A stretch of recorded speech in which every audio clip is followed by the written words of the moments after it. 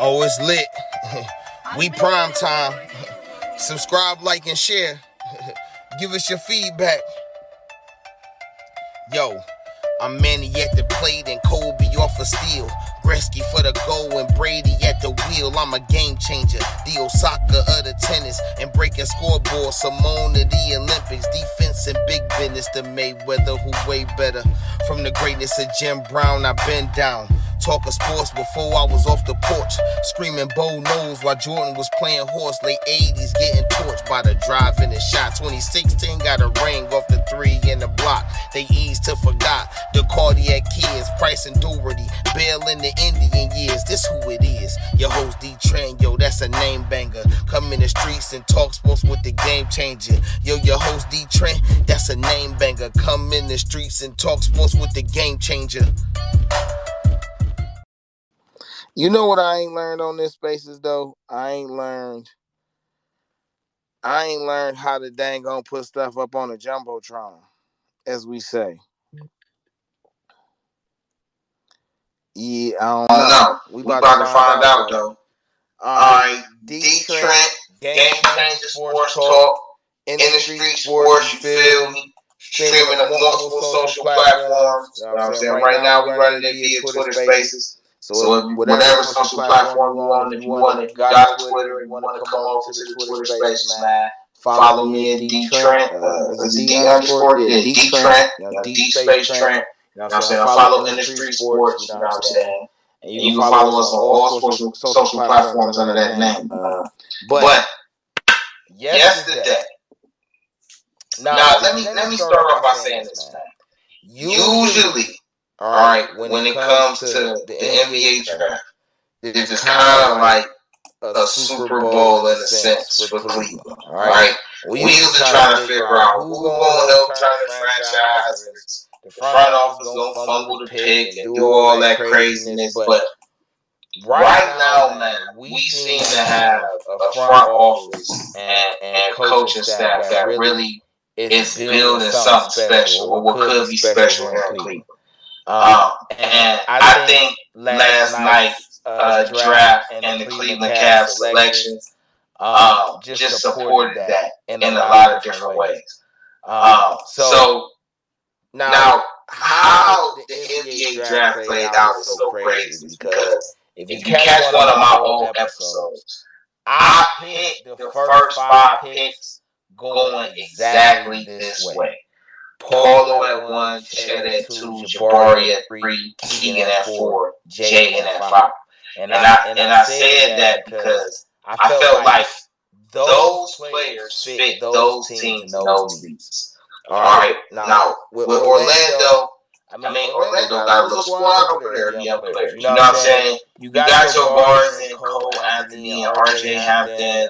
You added Jalen Suggs. You got Franz Wagner and Isaac, and Jonathan Isaac and Terrence Ross. You know what I'm saying? You got your bigs down there, Franz Wagner and Mo Wagner, his brother, Wendell Carter. But they didn't have a number 1 score.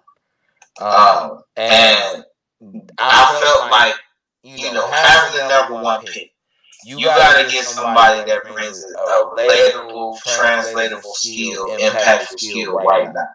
And to me, Paulo was, I guess, the quote-unquote LeBron of the draft. I think this is a deep draft. I think a lot of these players could have long-term careers, in my opinion. But Paulo just fit what Orlando has. I expect him to start playing the 4. In the paint with Wendell Carter, with Franz at the 3, Jalen at 2, and Cole at the 1.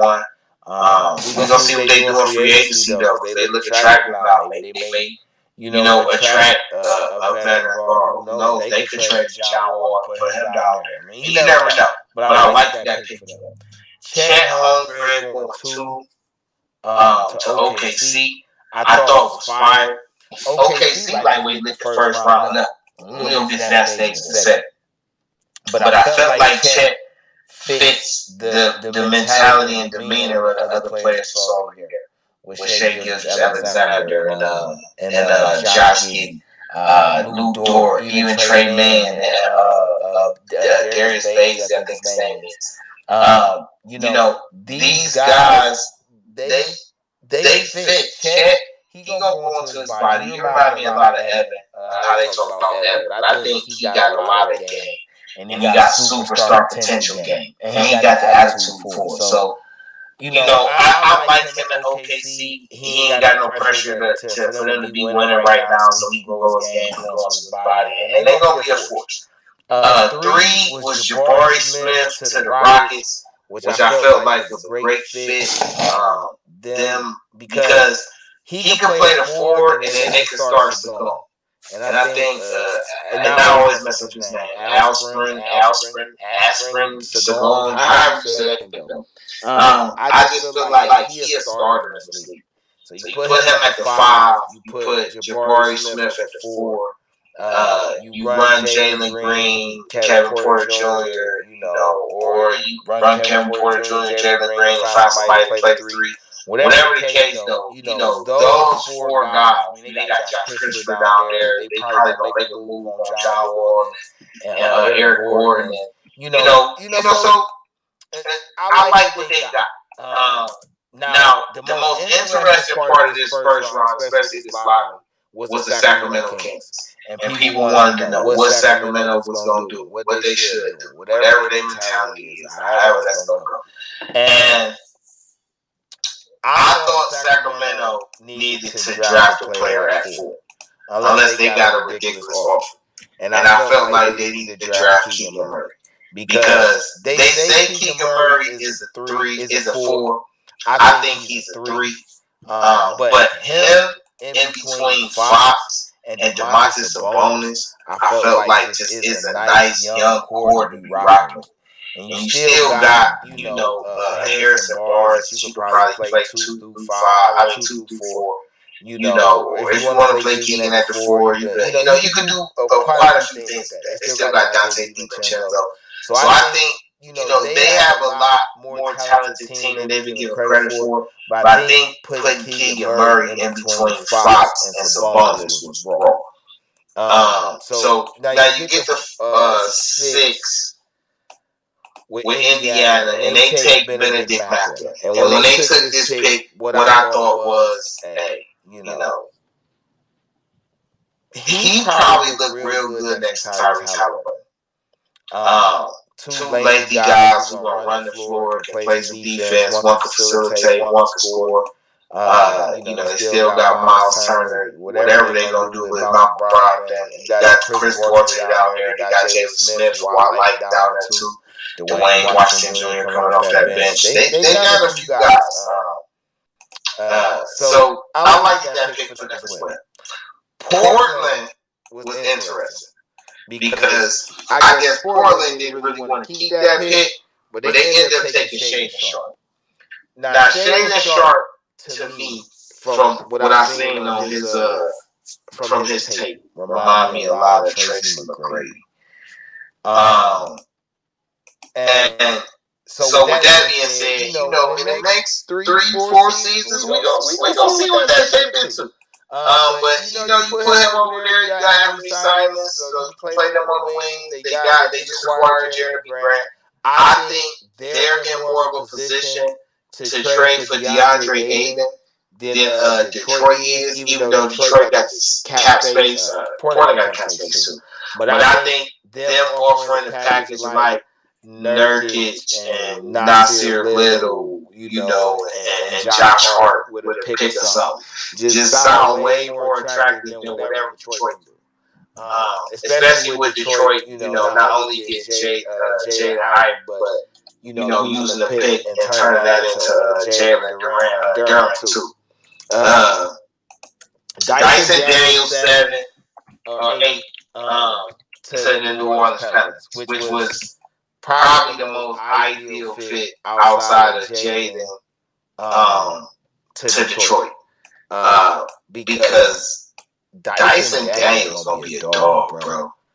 I just really think he could possibly end up one of the top 2 players in this draft with the best career when it's all said and done. Especially you put him over there with CJ McCullough and Brandon Ingram and Zion come back, Valanciunas, and they're gonna come off the bench with Herb Jones and Dante Graham. I just really think that was a fire.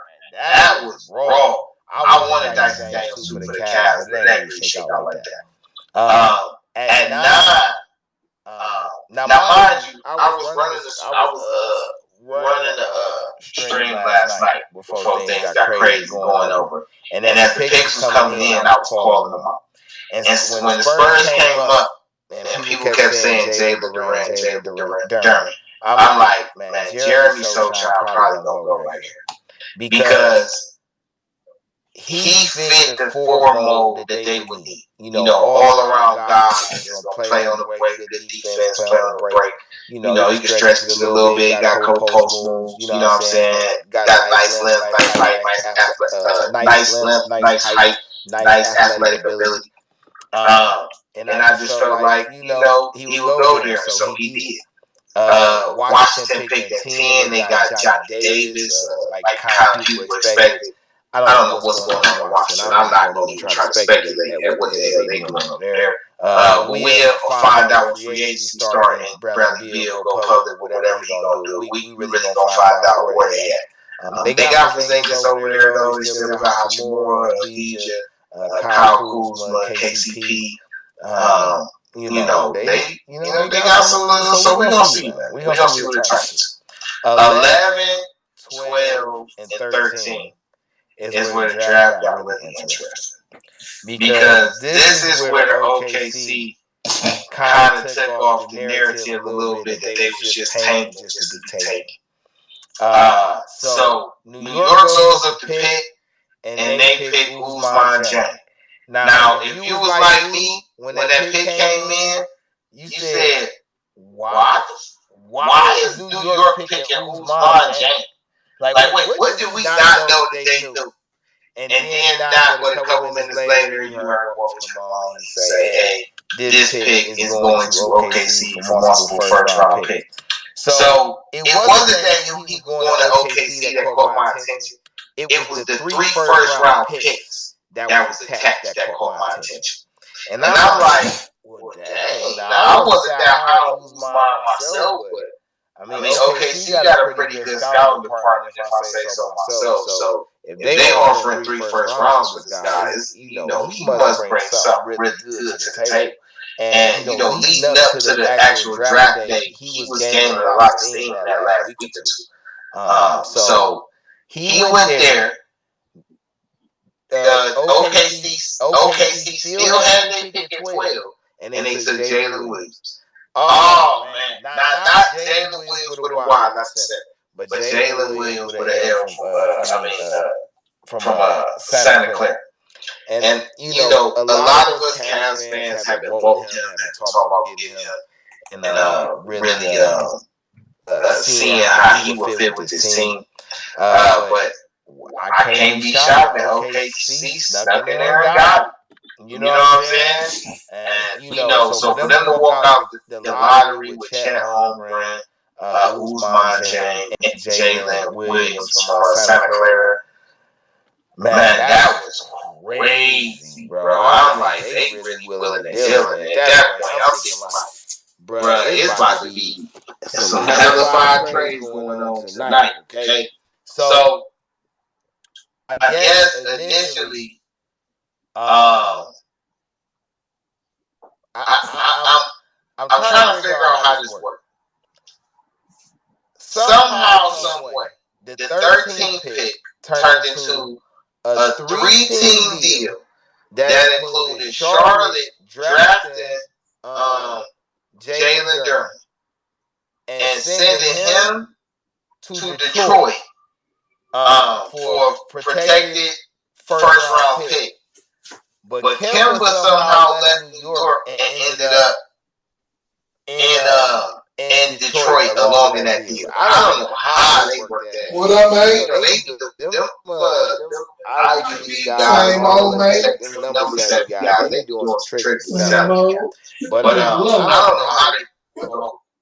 But Jalen Durant ended up with Detroit along with Jada Ivey. was probably that was incredible, man. Because I'm looking at Detroit team, and I'm looking at Jaden Ivey, Kay Cunningham, Sadiq Bey with Marvin Bagley, and then you add Jalen Durant. You still got Killian Hayes and Isaiah Stewart essentially coming off the bench. Bro, that's crazy on this young squad. Like that just as a Cavs fan, that just made our division just so much more crazier with the young talent. Because I mean, Milwaukee right now is the cream of the crop. With the Giannis, Middleton, and Drew Holiday thing. They only a season removed, 2 seasons, a full season removed from being a champion for real, or not even that. He just got dethroned. So. But then you still got Indiana who coming, you got Detroit who coming, then it's us, and then it's who am I missing? And then Chicago. In Chicago, you gonna see what they gonna do. I mean, it seems like Zach LaVine going back. They got DeMar DeRozan. You get Alonzo Ball coming back. It's really gonna get crazy if they use Vucevic in a deal or however they do it, and they get Rudy Gobert. We really gonna have problems in this division. All right. But then you get the Cavs at 14. All right. And I know I went through that long little soliloquy, but this is what we really came for. All right. We came for these Browns. I'm sorry, for these Cavs. Football, you die hard as a football fan. We came for these Cavs, though. The 14th pick. Now, when we get here, all right, essentially is Malachi Branham still on the board, Ochai Agbaji still on the board, Tari Eason still on the board, EJ Liddell still on the board, AJ Griffin still on the board. Who else? Marjon Beauchamp still on the board, Jaden Hardy still on the board. So the Cavs got, excuse my bad grammar, a plethora of options that they can go through, and they draft Ochai Agbaji. All right. So when I seen the pick, I just smiled ear to ear. You know what I'm saying? This to me was perfect. I feel like, as a Cavs fan, I've been watching the Cavs since like 90, 91. You know what I'm saying? When it was Mark Price and Craig Elo and Steve Kerr. They had just drafted a young John Battle, acquired Hot Rod Williams, and they had Brad Daugherty down there with what's my other guy? Was it Tyrone Hill? No, not Tyrone. No, it wasn't Tyrone. Not Tyrone Hill. What is it? Was Hot Rod, Brad Daugherty, and Larry Nance. How did I forget Nance? I'm so sorry. And Larry Nance. You know what I'm saying? And so I've been watching this team for a long time, and they always try to do what they feel like is outsmarting everybody else with the draft picks and getting all extra crazy and sexy and whatever the case. And they didn't do that last night. You know what I'm saying? They stayed in their position, they analyzed the board, and they took the best fit for the team. And that's what I felt like Ochai is, because he brings you an athletic 3-and-D guy that you can plug and play in right now. We're not asking him to become the star. We got Mobley, we got Mobley, we got Garland or Sexton for that to be the star. However that's gonna play out. But we needed a guy that could complement what they do and help bring out or accentuate more what they do and make it more dominant. So I liked the Agbaji pick like crazy. And listen, I am so looking forward to the summer league right now. So with me saying that, all right, I brought up a few speakers. I got my boy Brian up here. My boy, let me say Harem, my boy he up here. And let me get y'all feedback and y'all thoughts on that draft and how things going on so far with the Cavs. Go ahead, Harem.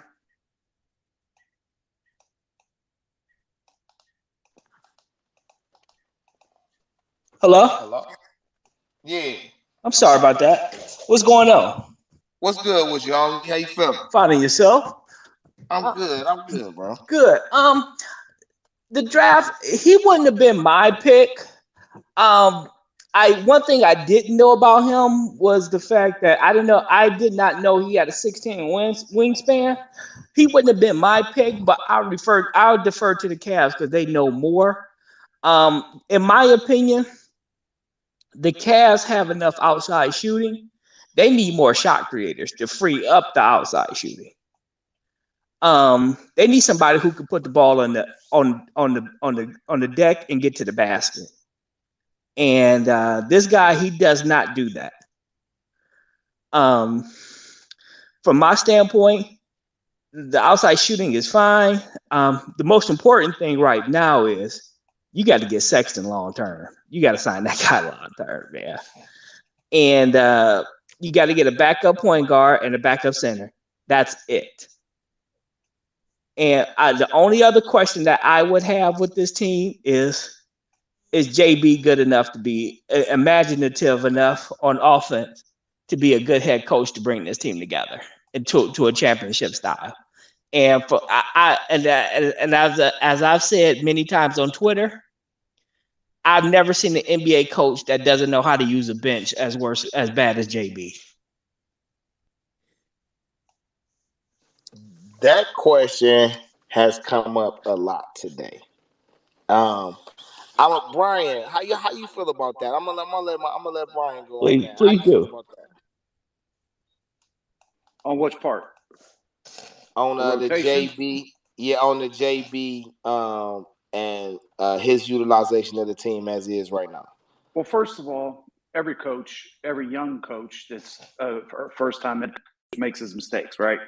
I mean, this is a first full-time head coaching position he's had, and they all make mistakes. But in his defense also, if you think about it, he never really had a chance to settle in on any kind of rotation last year because it was a revolving door with injuries and COVID. So it's hard to get a feel when you have to go so long with, this guy's missing, that guy's missing, this guy's out 2 weeks, this guy's out 3 weeks. They're bringing up G leaguers to play.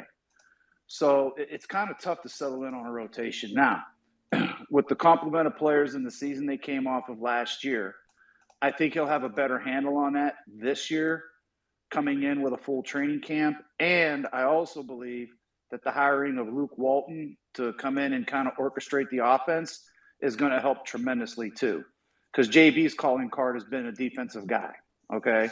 And if you look at the Cavs, they finished, 5th defensively last year? The year prior, they were 28th. So that's a massive leap in 1 year with rookies and inexperienced guys. Well, I say rookie because Mobley was your rookie. Everybody else was inexperienced. And that's the other part of the equation. Jared Allen, Darius Garland, even Okoro Marketing, these guys played more minutes than they ever have in their lives. So, that's where the inexperienced part came around. And towards the end of the year, you saw that break down. Because I've said this, a number of times, the body has to match the mind. Well, if the mind doesn't know what it's in for, it can't prepare the body. So eventually that's that wall that we talk about that these guys hit. So now that they got that out of the way, and they gotten healthy over the summer, coming to a training camp with, your full plethora of options to use that. And with the hiring of Luke Walton, I think that'll solve a lot of those rotational issues that you were pointing out. I'll push back on him on a couple of things, if I may, and no disrespect. First of all, this isn't JB's first job, full-time job. He was a head coach. He was an interim coach a couple of times, in Houston being one, and he was a interim / full and full-time job in Memphis. But his rotational issues go far beyond last year. I mean, the shuffling in and out, what he did to Dylan Windler when Chetty Osman just fell off the wagon was an embarrassment. I mean, not playing Kevin Love, 5-10 minutes in the play-in game when he's a candidate for sixth man of the year. I mean, I can go on and on and on. You shouldn't have. I mean, look at how Memphis, with all those injuries, they had a system in place at times, and they still won. That's what you needed to do here. And quite frankly, JB just hasn't done a good enough job at that. And that's something that has been going on ever since he's been head coach. It wasn't just last year. And I remember complaining about it even the year before. I understand that they were short of talent. I understand that they had injuries. However, there's no excuse to be shuffling. You don't know what guys gonna play, and guys need to know if they're gonna play or if they're in a rotation, and they didn't even know that. I mean, it was a lot of different things with JB that most good coaches do not do. But I don't want to, and I understand what he was saying and so forth and so on, but it goes well beyond what he was saying. I'm sorry, go ahead. Well, before you go to your other point, I will say to what you were just saying. It's, everybody's learning curve is different. And it's a difference when you're taking over a situation versus you're helping build the situation from scratch. So when we say JB is still a young coach, because he's still a young coach in that aspect, this is the first time he's been able to build a team to his identity, to the way he thinks. All right. And that's not true. That's not true. Hold on. But that's not true. I just wanted to tell you that's not true. But I'm not interrupting you. I'm just saying that's not true. Go ahead. I got you. So, and the shuffling matters because it's hard for me to find a role for you and see how the role I got outlined in my mind for you and how it works for this other player. It's hard to see that when one of y'all not available or both of y'all not available. Like, it's hard for me to really see what that is. So it's easy to say, okay, because I didn't see it, let's scratch this and let's do that. But everything builds with continuity and familiarity and consistency. And one thing no Cleveland franchise can afford is to keep reshuffling because you trying to do this and do that. And one thing I ask people is are the Cavs contending for a title this year? No. If you ask me if they can re-sign Sexton and he is back to his old self, absolutely they should be a contender. For the title or to go deep in the playoffs? Title. All right. You got a lot of high hopes. So as a Cleveland fan, I have no problem with you feeling like that. You know what I'm saying? But I don't see them as a this year contender. I see them as a next year because I need to see what that team is like as whole with everybody playing together. Fair enough. I expect them, like, you got to crawl before you walk. Y'all got to the play-in. Y'all didn't get actually into a playoff series. So I need to see how you act in a playoff series when you being dissected 7 games. You see what I'm saying? I understand what you're saying. From that, and then see how that matches up to, okay, get into a championship. I understand. All right, I'm sorry. Go ahead, my man. Go ahead, and then I'll just wrap up after he finishes. I'm sorry. I was just about to ask you. You had a secondary question. I was just about to say that.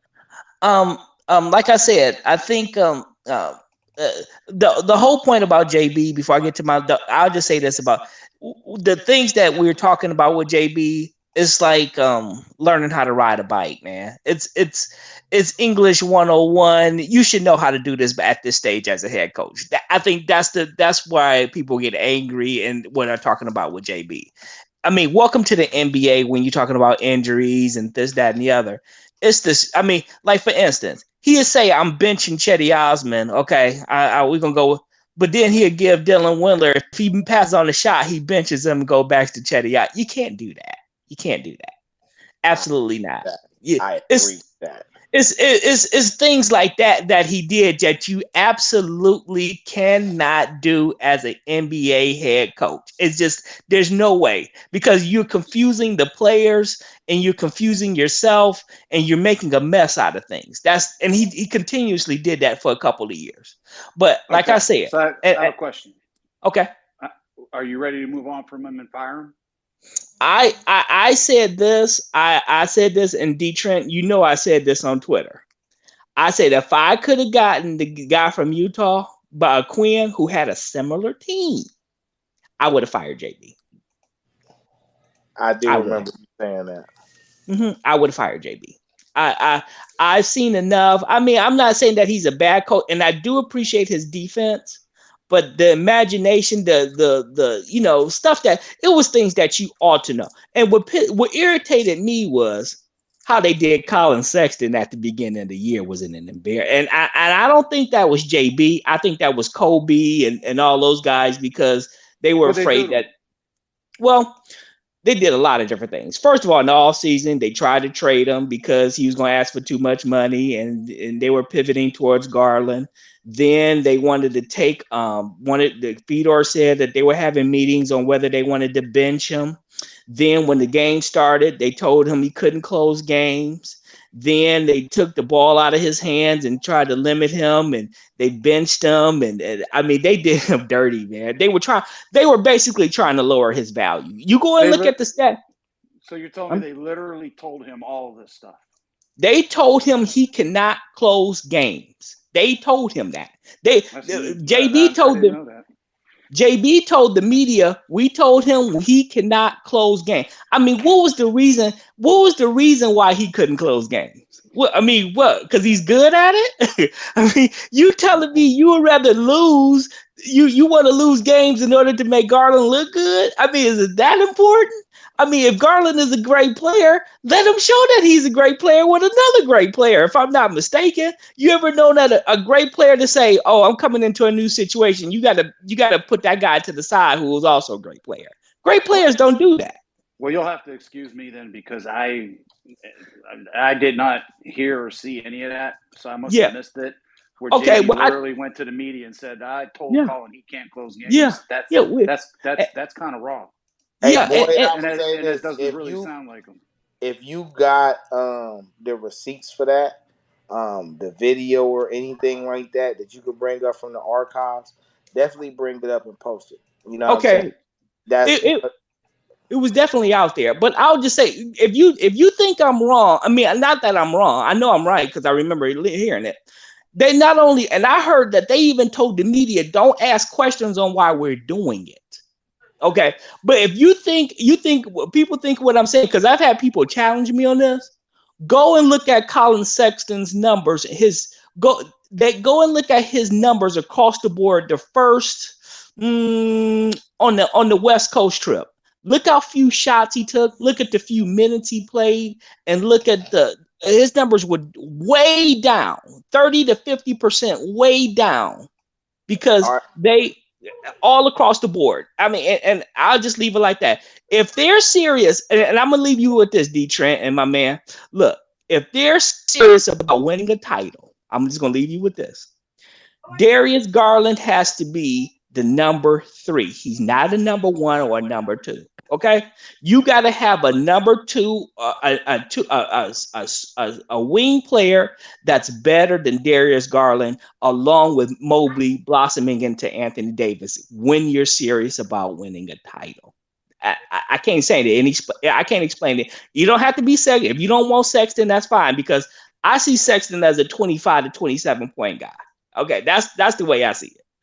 And if you don't want him, fine, but you got to get somebody as good, if not better than him, and you have to have Mobley blossom into Anthony Davis to put Garland as a number 3. Garland is not what the Cavs think he is. He's an excellent player.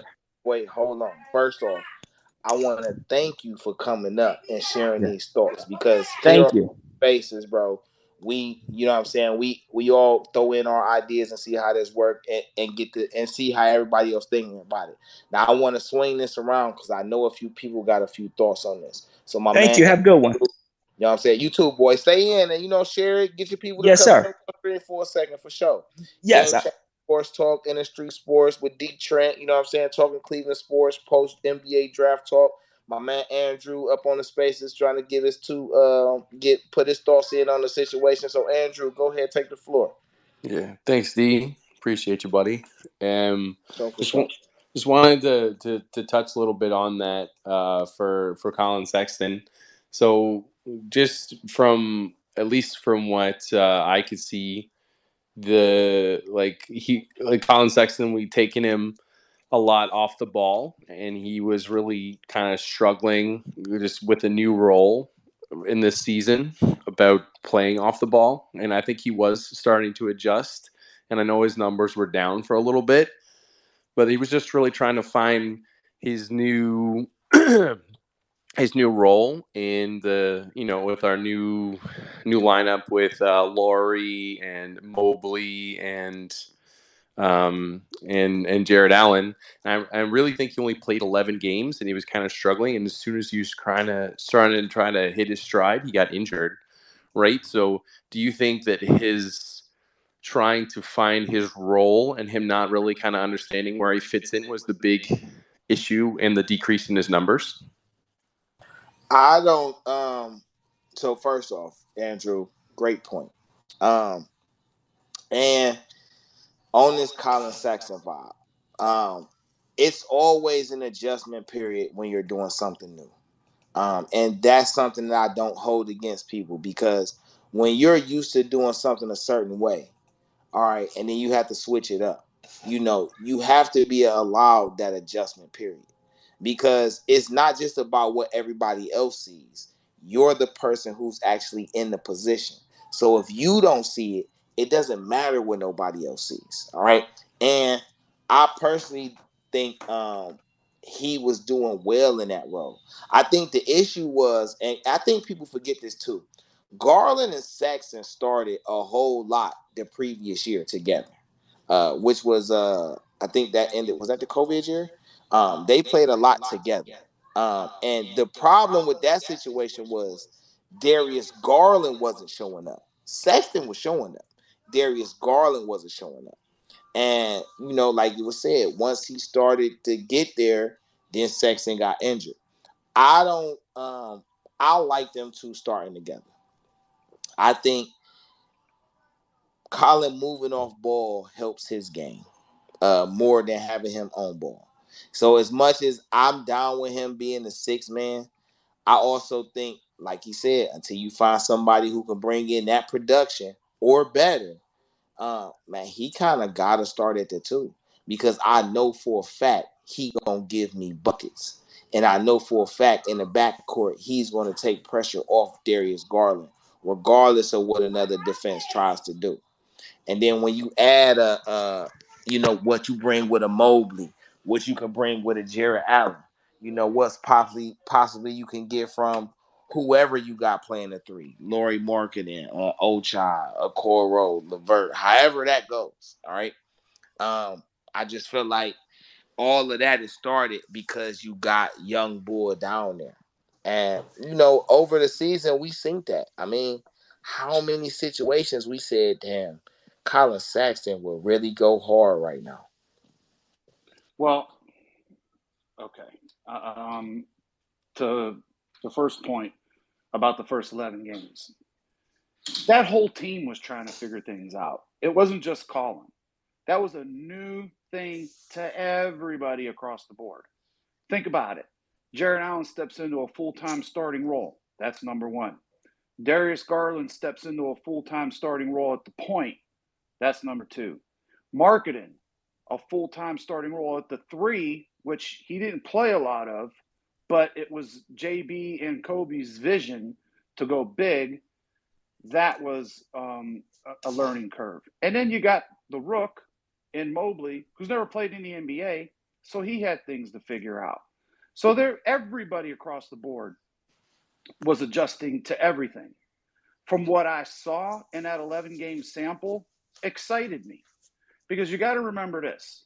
Now, we all know that Colin is a legitimate NBA scorer. We know he can score the basketball, no question. But it takes more than one guy.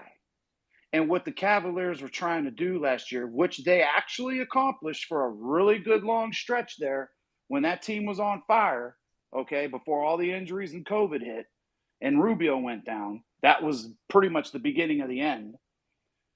You had 9 guys in double figures. 9. Now think about that for a minute. What NBA team has 9 guys in double figures? Nobody. So that means you can get scoring from anywhere at any time, and you never know who the main guy is going to be on any particular night. It could be Mobley one night, Allen the next night. It could be Garland the one night. It could be Sexton the other night. That's how you keep teams that are scouting you off balance, because now they got to prepare for everybody. So that aspect is sort of borderline brilliant when you think about it.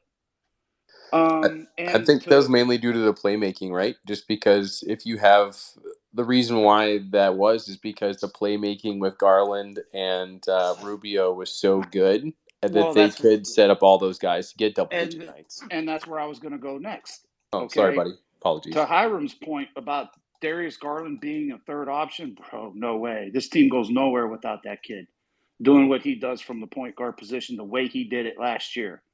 And what a lot of people forget is he spent time with Popovich and that U.S. Olympic team and all of the better players for those couple of months, and he learned a lot, and he shined.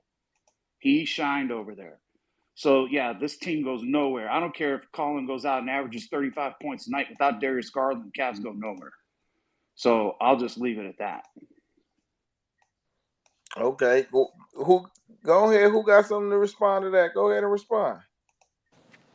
I would say that I 100% agree. Like, I don't think, like Hiram was speaking, that Colin is a 25 to 27 point scorer. Like, the only reason how he could get more of a ceiling on that is he'd have to up his 3 production. Like, he'd have to shoot at least, how many do you think? He'd have to have at least 3 or 4 made threes a game. So he'd have to shoot 6 or 7, 8 at least a game. Do you is that in Colin Sexton's game? Do you think he'd do that? Somewhere around that vicinity and around a 39 to 42% mark, but that's not inconceivable for him either. He's got the talent to do that. In fact, his 3-point shooting percentage has improved pretty much every year he's been in the league. But the point is, the Cavaliers are set up to do this. All right, we all have to keep this in mind, because I asked this question to the panel a couple of days ago. Match up the Cavaliers, go through the entire Eastern Conference, and match to each team up with us. There is a weakness on every team we could exploit because of how big we are, and now because we are going to get Colin back, and now we're a little bit better on the perimeter with Ochi. I truly believe that. And also, this is going to be a key factor to keep your eye on. Luke Walton. They brought him in to be the offensive coordinator, so to speak. And I truly believe you're going to see a lot better offensive flow from the Cavaliers for a consistent run. Because if you think about it, in the interim, when they were on that long run starting, late November through almost mid-January, they were just blowing teams out of the building. There was a lot of continuity, a lot of flow. But it kind of hit a ceiling too, though, because they were kind of limited in their offensive game and their offensive skill because they didn't play together long enough to develop more. You see what I'm saying? It's like a quarterback in football. You give him half the playbook and you expand the playbook game by game or year by year. And that's when he gets to the top of his level, if that makes sense. So that's why with the addition of Luke Walton and the 1-year experience that everybody has with each other last year coming in, and they're coming in together again, you're going to see a tremendous improvement. I have a question for you guys. So if you have Ochai, our newest Cavalier, beloved Cavalier, Kobe Altman says he views Ochai as a 2, not a 3. So now we have, and by the way, D, love your use of plethora. Awesome. We have a plethora of people at the 2. We've got Colin, we've got Karras, we've got Okoro, who's more of a 2, and now we have Ochai. And the question is, we only have Lauri Markkanen at the 3, and he's not even a real 3, right? He's going to slot into probably Kevin Love's role after Kevin Love moves on, or, maybe hopefully we can keep him until his retirement on a much smaller contract. But how do we solve the 3? That's the question. What do you guys think? Well, for me, with Ochai being at the 2, which I believe is a perfect spot for him, because I made this comment earlier when Joe was running his space and D was in there. You guys remember me saying this. When watching the clips on this kid and actually watching him, because I remembered I had to jog my memory of watching the tournament. The ball hits his hands, man. It's up in the air. So that's hard to defend. In other words, as soon as he catches it, he's ready to fire it. And he shoots it with conviction. And you can tell just by the way the rotation of the ball leaves his hand and the buckets that he was making at 41, 42%. So that's the perfect fit for him. With him at the 2 and the return of Colin Sexton, you can now take Okoro and pretty much put him back in what I believe to be his natural spot at the 3 behind Marketed. How do you feel about that, D? So listen, because I think Okoro is a 3, man. People keep saying he a 2. Oh, we gonna play him at the 2, bruh. Nothing about Okoro's game is a 2. And a lot of people get hung up on how skills and size measurables translate to what a person's position is. But I feel like your position is your skill set. Well, he had to play the 2 out of necessity last year too. Don't forget, we ran out of bodies there. No, we definitely ran out of bodies there. And right now what keeps me from wanting Okoro to play any type of shooting guard role is because his lack of imagination on offense. And that's what I call it. Because I think he got the skill set to do it. I think he can, but his mind don't think like that. You know what I mean? So until he starts doing that, I like it because that's a good offset. I come off with a 7-footer. You know what I'm saying? That's a mismatch on offense. Then I come back and I follow up with a defender that can do his thing. Ochai behind Sexton or Sexton behind Ochai. Well, I think it's Ochai behind Sexton. I like that too, though. You know what I'm saying? Because once again, I got a guy who's gonna give it to you off the dribble, penetrate, finish at the rim, and then I got a 3-and-D guy coming back that's gonna still give me transition work. You know what I'm saying? But got a more fluent jump shot from long range. So I like that.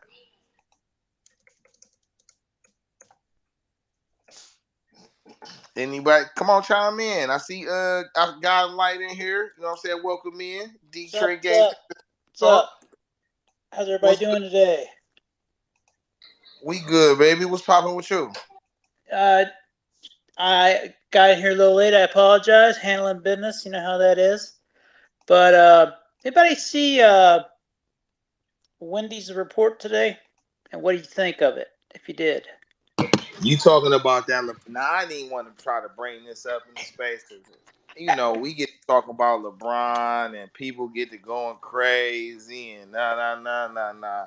You know how I am. I like to stir the pot. So, Brian and Art are probably like, oh, God, here he is again. So I'll say this.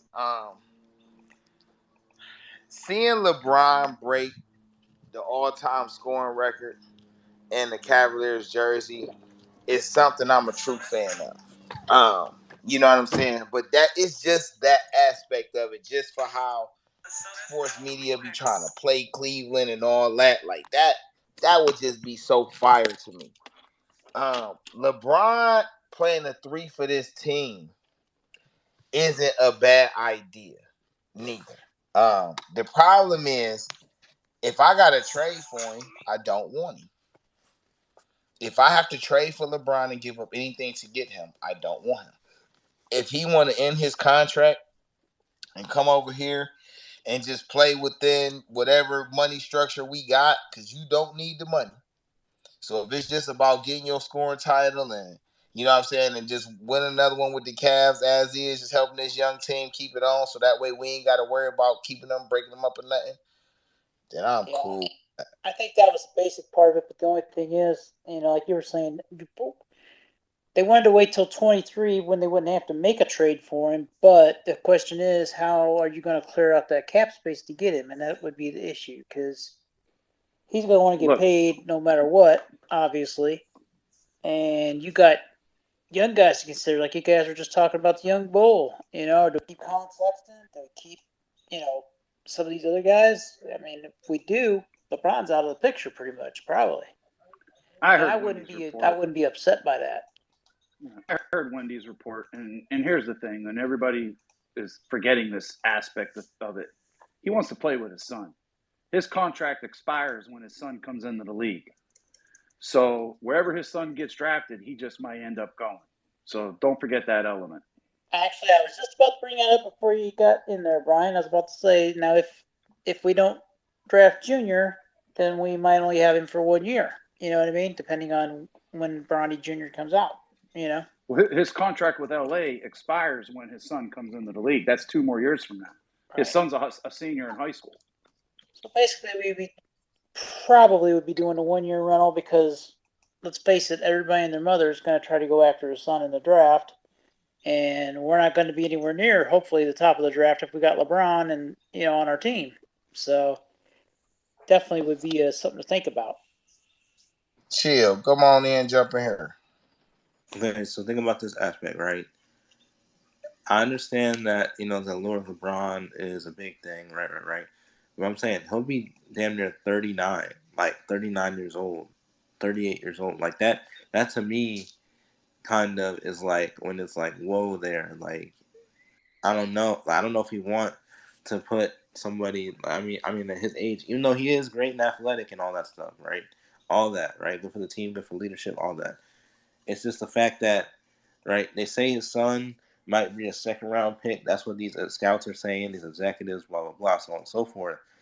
But it's like, how good will LeBron really be at that time, though? Like, time doesn't stop for anybody, And, like, at that time, he'll be damn near 40, Like and he's already breaking down. He broke down this year.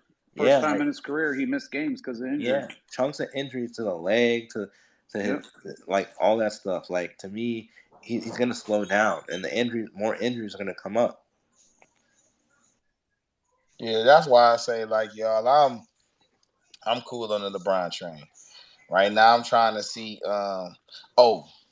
Before I go to that, I'm so glad that Brian, you brought up the Luke Walton point, because for some reason it kept being on the tip of my mind, but it was not what came out my mouth. Okay, and to add further to that, I want to give credit to JB and Kobe Altman, because if anybody remembers, right after the season ended, they came out, I say about a month later, 6 weeks later, and said, we're going to add to this coaching staff.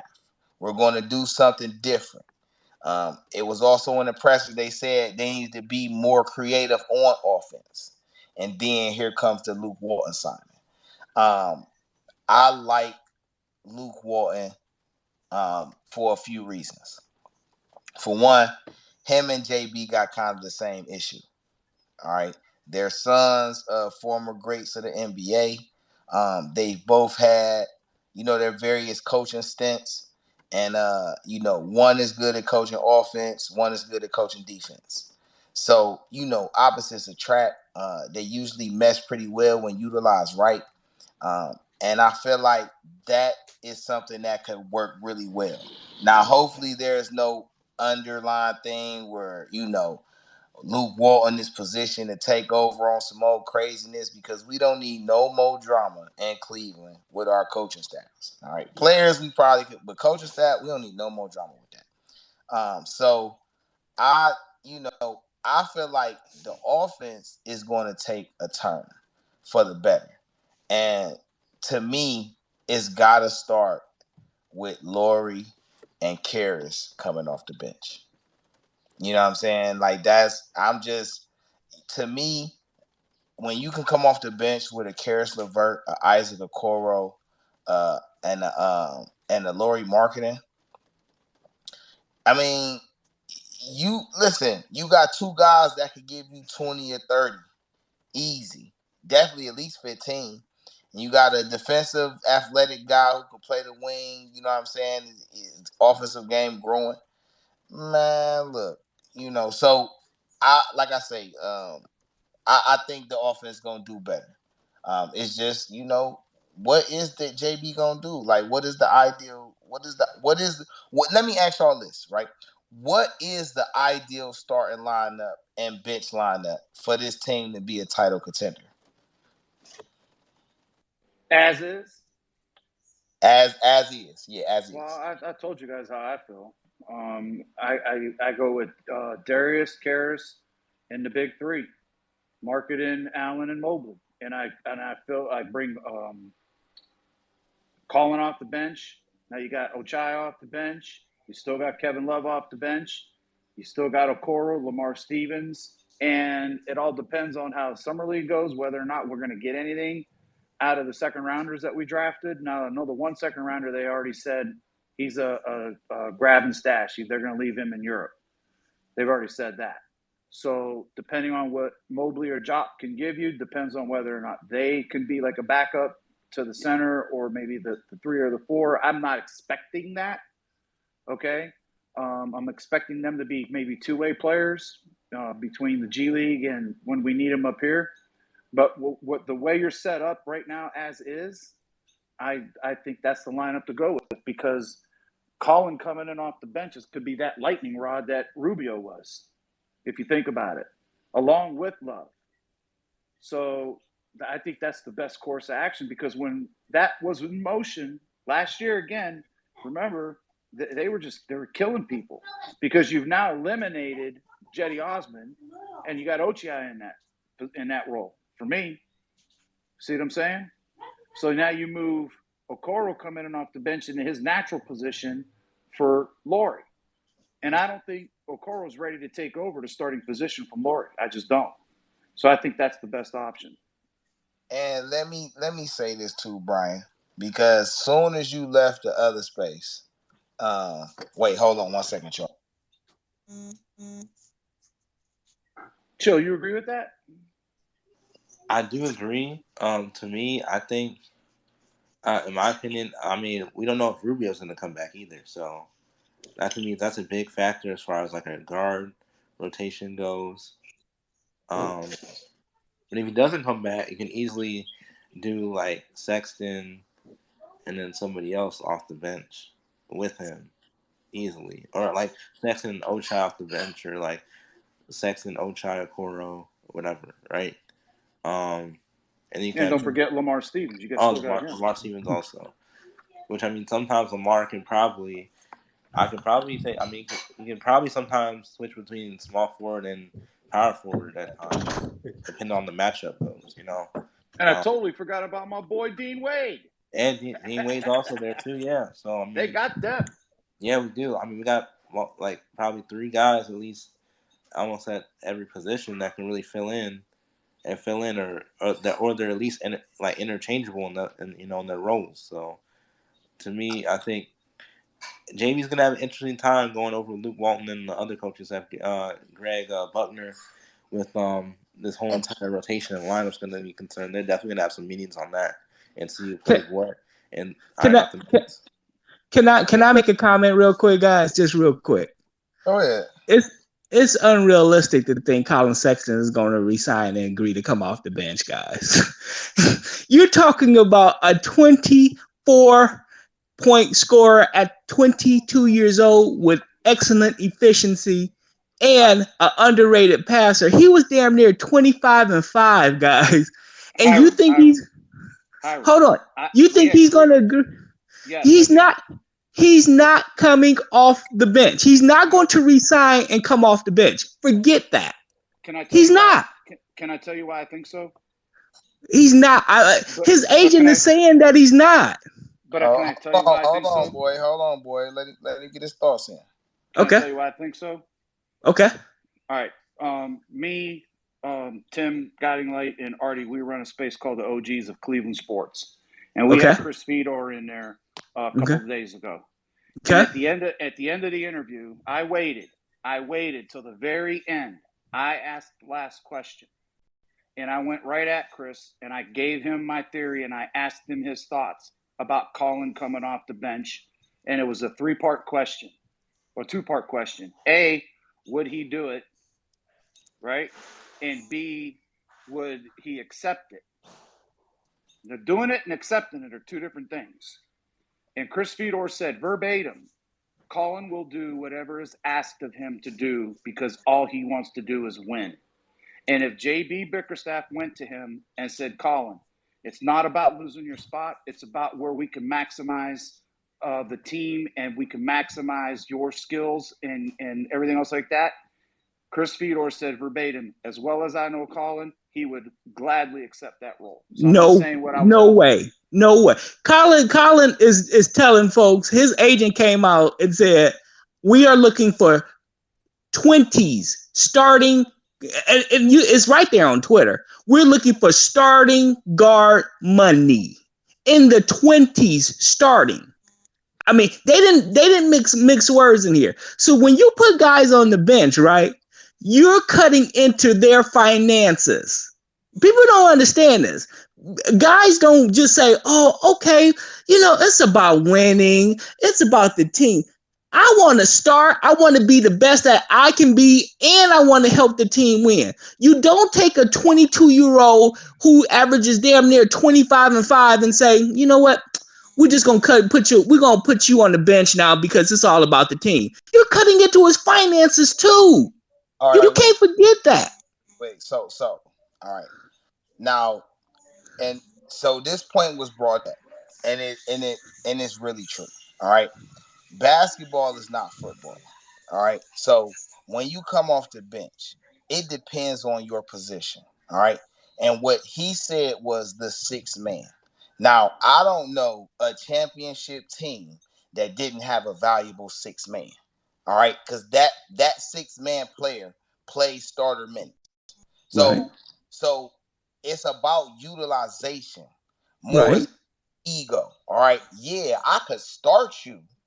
Mm-hmm. All right, and you could do numbers, but I could bring you off as a six man, and bro, and I've said this a few times. So, and this is where I'm like, I want him to start, but I ain't tripping if he come off the bench because I said Colin Sexton could lead the league in scoring and could possibly get MVP votes as a six man for this Cavs team because of how it's structured, because of how it could be utilized. He's a closer, so I'm with you, bro. Colin Sexton is definitely worth $20 million a year. At the same token, over 20, over 20. But you seen me, bro. You seen my post where I said I would give him 125 to 150. But also too, I understand that he's 22. So was 22. Now, I could be getting him at a bargain, or I could be getting him at an overprice. So where do I meet in the middle? But here's the thing, though, D. Here's the thing. When you talk about a six men they're not getting in the 20s. The highest six man salary is like 18 million. Okay. You're talking about guys who Colin Sexton has been better than. Check out the numbers. I can give you Murray, Shai Gilgeous-Alexander, De'Aaron Fox, Mitchell. I can give you Devin Book. He has been as good, if not better, than all these guys. Okay?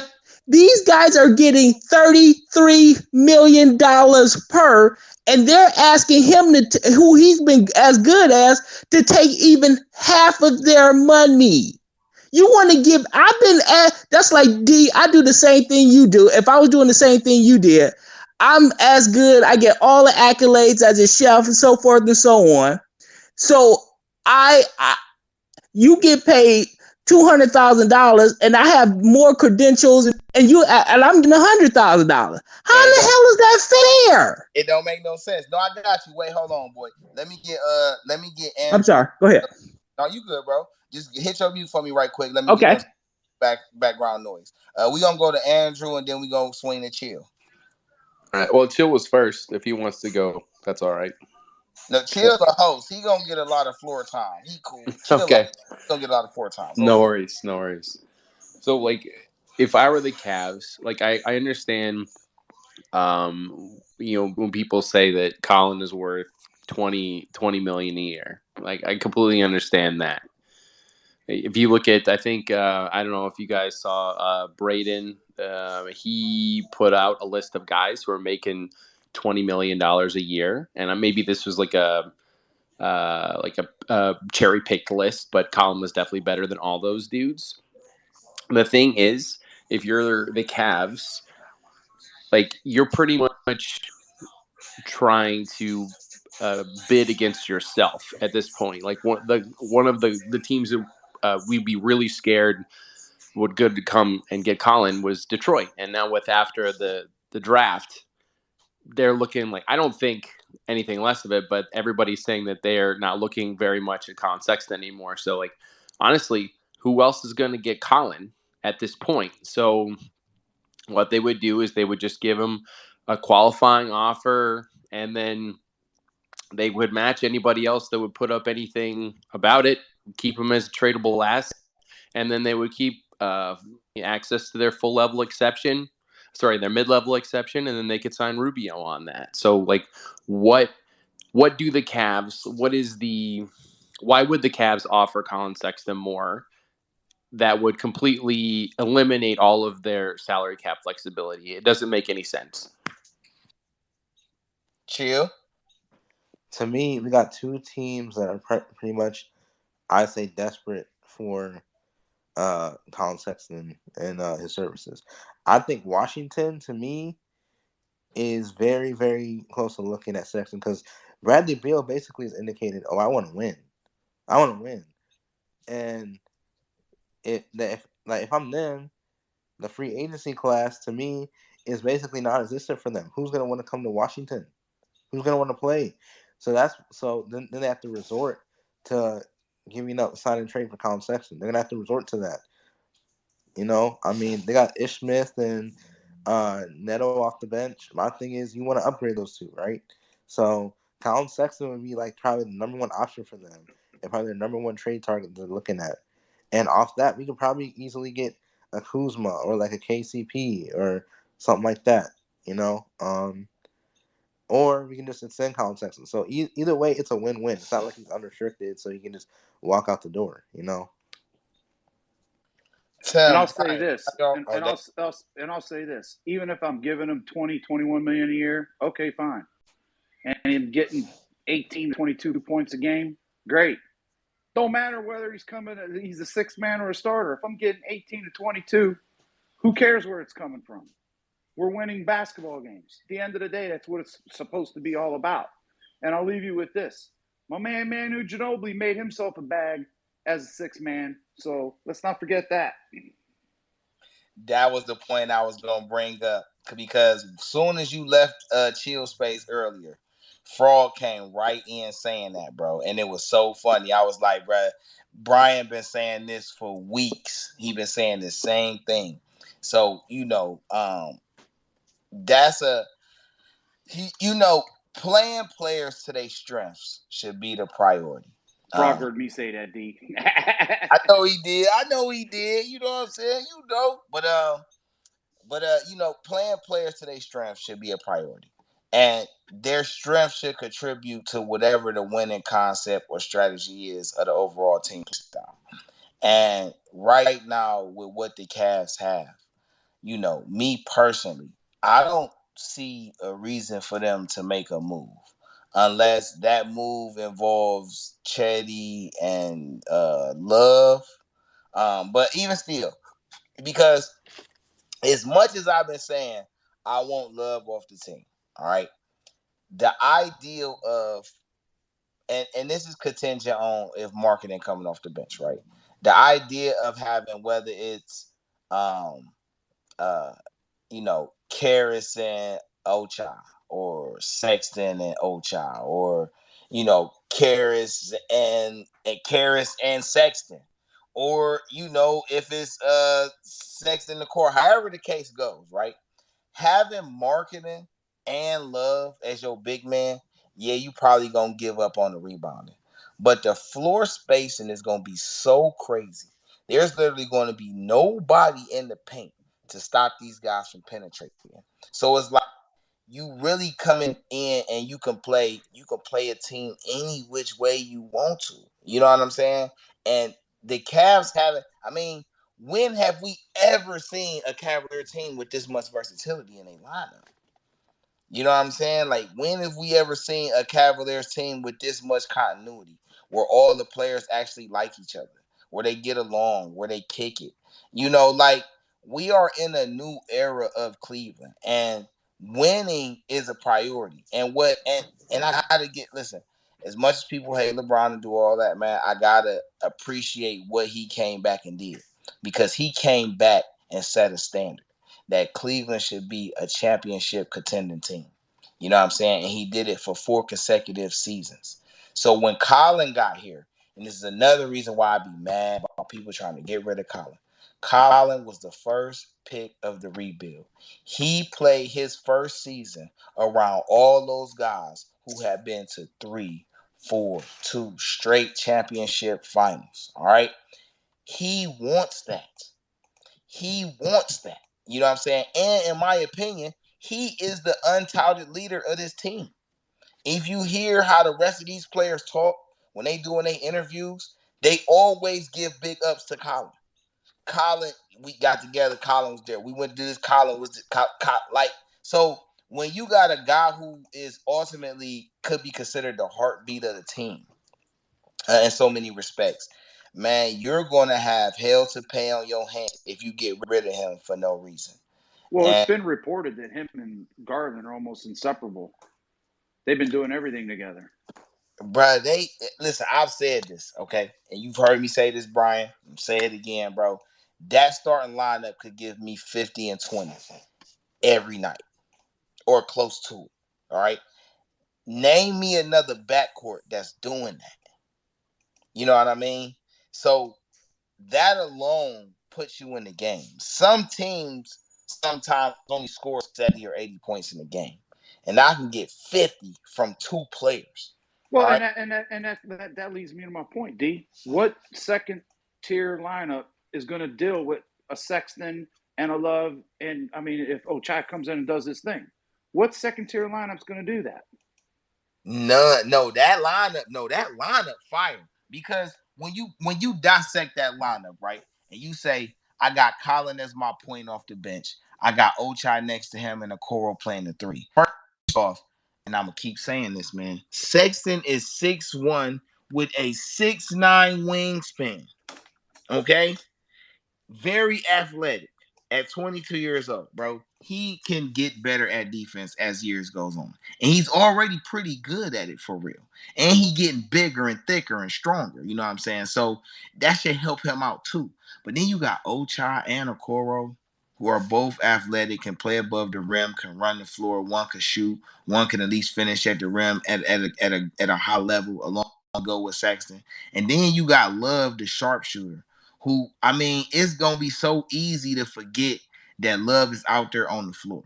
You know what I'm saying? That lineup will only need a true rebounder and rim protector. All right. And this is where I like Ja. This is where it's almost like it's almost like the universe gave us a second chance. Like, okay, you got the first job and that didn't really, really pan out. But I got a better job for you right here. Let's see what you can do with this. You know what I mean? And I'm really looking forward to seeing him play. And I'm looking forward to the battle between Isaiah Mobley and Dean Wade. And I say them too because they just signed Dean Wade to they just exercised that option right before the draft. So that means to tell me that they were on the fence about him. Not necessarily does he fit, but just how big of a role he's going to have. So if Dean Wade is looking for a bigger role than we ready to give him, then at least we have an Isaiah Mobley to fall back on. You know what I mean? The only thing Isaiah's got to work on is he's got to use his other hand. He's pretty much right-handed dominant. He's got to learn to use that left a little bit more, but if he does, yeah, he could be hell. He could be hell, and he can shoot the lights out of the ball. He can shoot. Man, that was the thing that stood out. He can shoot. Ooh, he could shoot. Boy, I was like, hey, man, listen. Dean Wade in trouble, bro. Dean Wade in trouble. And Isaiah Mobley can play D. Now, I don't think he's in trouble for this season coming up. But in the future, yeah, I could probably see that, and we could probably end up parting ways with him at some point. But for this particular year coming up, though, he'll be a key piece. For sure. Well, look.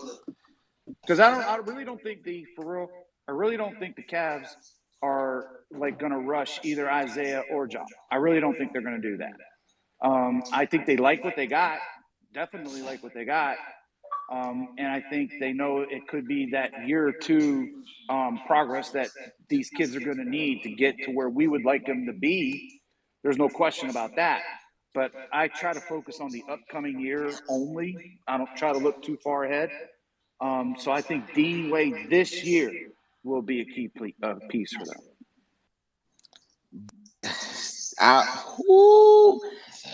We gonna go back to coaching and all this, man. It just depends on what everybody's defined role is. I like I said, I like Dean Wade. He's deceptively athletic. He has a respectable long range jump. He has respectable defense for guys that's around his size. He doesn't have like a standout trait.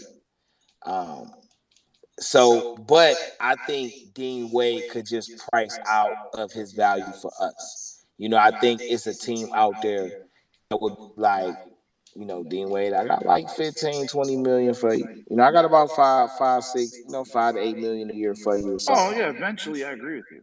You know what I'm saying? And I think the same thing for Lamar Stevens too. Lamar has a better offensive game than he's been given credit for. And I think what he lacks is ball handling. If he was a better ball handler, I think he would be a guaranteed rotational guy for any playoff team. I think he likes playing in Cleveland. I think Dean Wade likes playing in Cleveland. But I do think those are two guys who will kind of price out. And I think that's a good thing because that, to me, moves like that solidify that we have a good developmental program going on here in Cleveland. Because these two guys went undrafted, and they go from undrafted to key rotation market guys after a few seasons. I think that yeah, well, if you look at Lamar, he got noticeably better from October of last year to the end of the season. He got noticeably better. So, and that's, in small steps throughout 1 year. So who knows what kind of jump he can make the following year. No, it's real. So let me ask y'all this. Because hold on, let me telegraph. All right, DeeTrynt, Game Changer Sports Talk, Industry Sports, live from Twitter Spaces. We're streaming on all social platforms. So right now you can catch us on Twitter, Twitch, YouTube, Facebook, Instagram. Later on, after we end it, you can replay it and catch it on Spotify, Anchor, Radio Public, Google Podcasts, and various other streaming platforms. But let me ask y'all, what is a realistic projected numbers for Ochai? So let's say Ochai starts and he gets 27 minutes a game. Let's say average about 27 minutes a game. What do you think his production will be? Or if he's coming off the bench and he's getting 15 to 18 minutes a game, what do you all think his production could be? Well, I don't think he's going to start. I think he's going to come off the bench. And if you can get 12 to 15 a night or even 10 to 14 a night out of him, I think it's a home run in his first year.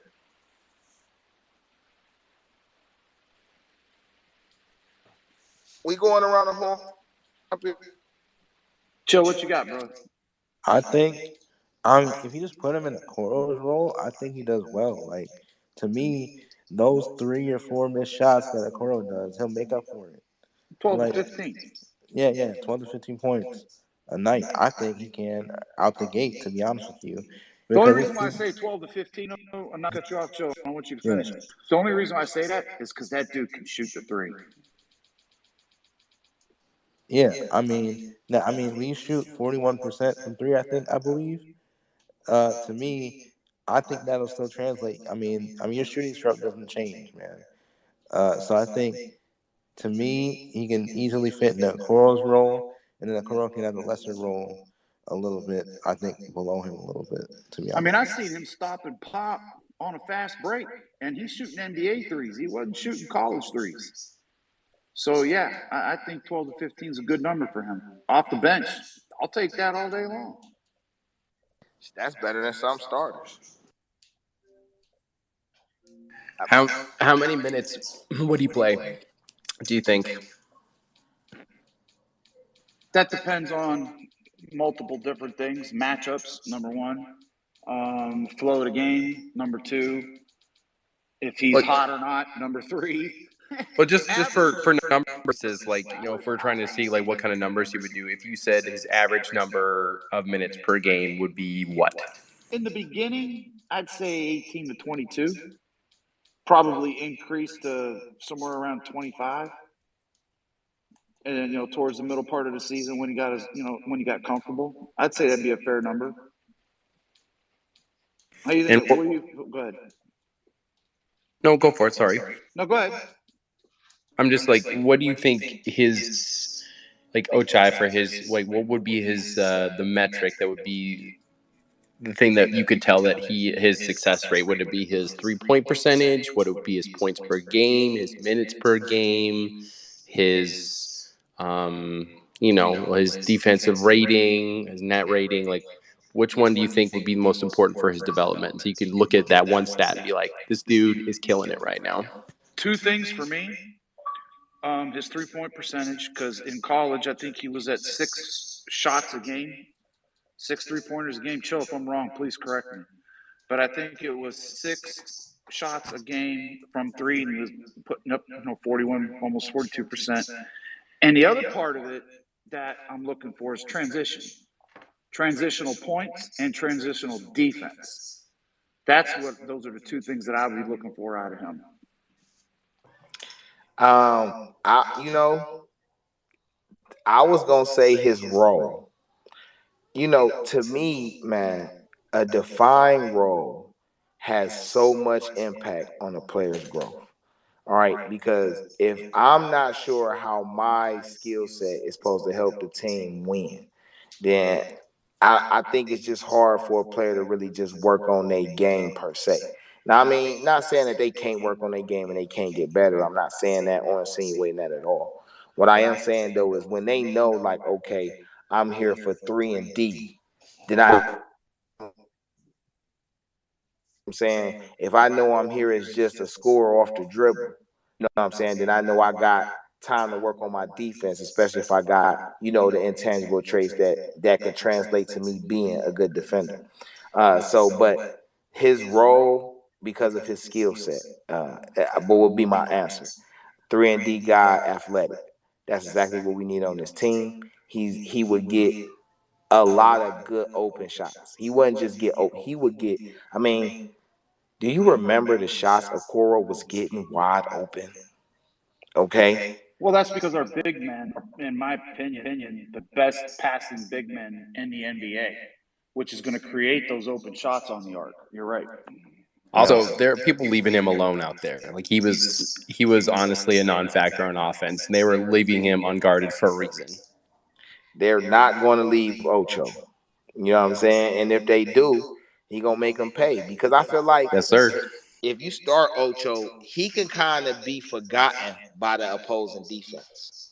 You know what I'm saying? Having to deal with a Sexton and a Garland, and then still having to put up with Allen and Mobley. And then they like, oh, you got that? Ocha, shoot it.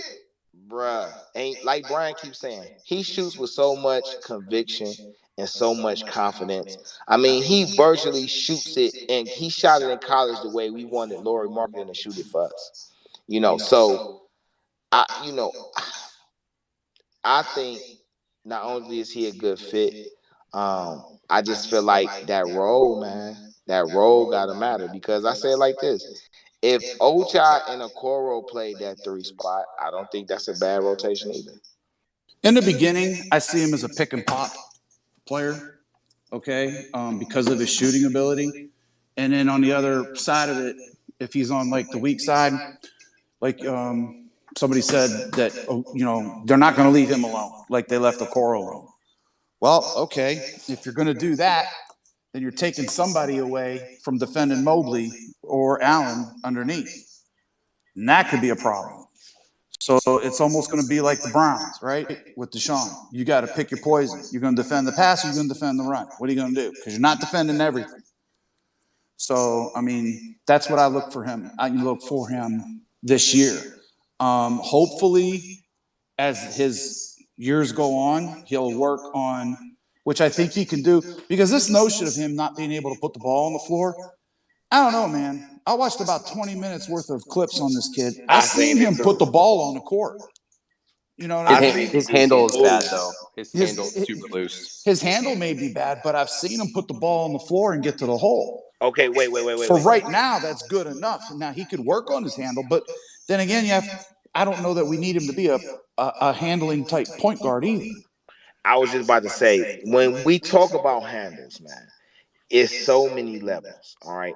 Now, when you're a scorer, right, you don't always got to have the exceptional handles, but do you have enough handles to create yourself a shot off the dribble?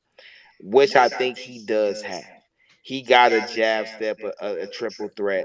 He got a, off the pick bounce that he could do, couple dribbles, get him to the lane. I think it's serviceable enough. And I think he can get better because, bro, when you practice with guys that's got handles, bro, and your handle don't get better, man, that's a problem. Chill. To me, right, Jaylen Brown necessarily doesn't have the best handles, but he can still get to any spot on the floor, right? So also he said in an interview that one of his best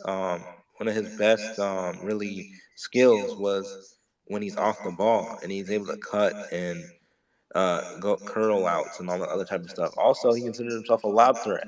That's another thing. You can throw a lob to him easy. His vertical's crazy. So yeah, I saw a lot of backdoor cuts, alley-oop dunks in that 20 minutes I watched of him too. He went high. That boy can jump out the gym.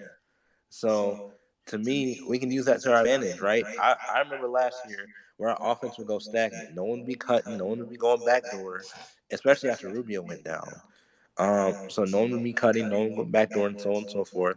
And I can easily see him going baseline and cutting across and then getting the alley oop or getting a handoff and then dunking the ball. Like, that's not out the question either. Andrew. So, do you guys subscribe to The Athletic? I am not a fan of those guys. I fucking hate those guys. Dude, I mean, I got them. There's no way I'd ever pay full price for that, but I got $1.99 per month for a year. And I was like, oh, I'll do that. Sounds good. They have a really good, like a full scouting report on Ochai. And how far off was I? Come on, tell me, how far off was I? Be paying you, man. I'm paying you. Like, get on that payroll. No, for real. I only watched 20 minutes of clips on this kid. I really want to know how far off I am from the athletics report. All right, it said they said that pretty much they said that Ochai, like, the good things about him is that he is an amazing shooter. He's a great he's an amazing catch and shoot. All of his shooting metrics, they're easily translatable to the NBA. Like, that's exactly what they're going to get. He's an amazing athlete. He is a great cutter. Definitely, it takes is a great lob threat. Can go to the hoop. He's a great defender. Way above average athlete. He could probably guard the one or the two. The biggest weaknesses for him is that if he does put the ball on the floor, then his shooting percentages go down a lot, and he doesn't have any mid-range game. His floater game is absolutely horrible. He's not a very good passer, and so that is going to be the big thing that's going to help take him to the next level. And his handle's bad too. He loses a lot of balls. He turns all the ball over a lot. So the first thing that's going to happen is that they're wondering, okay, if they guard Ochai close and they either like they make him move around, they make him a less effective shooter, and then B, if he has to put the ball on the floor, his handle is shaky and he has no mid-range game. And so if you get him close to the hoop, then yeah, he can finish. But that's the big thing. Like, he's a great three-point shooter and he's great around the basket, but everywhere else, it's a big question mark. And it's just going to see, where he can go depends upon what his ceiling is going to be. Can he get the handle under control? Can he create a shot for himself? And if so, that's going to be step one. Step two would be get his passing under control, right?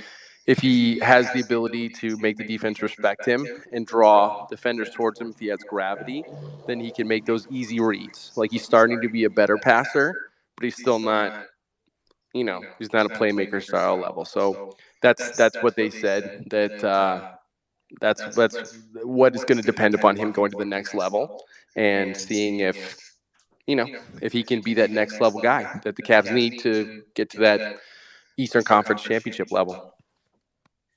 Well, the one thing that makes me feel good about all those flaws that he has is every year from his freshman year to his senior year, he improved upon something. Okay. And in college, you got multiple things going on in your life, not just basketball. Now he's going to be able to focus in just on basketball. So for me, all I would like to see him improve on is probably three things for him to be a legitimate two.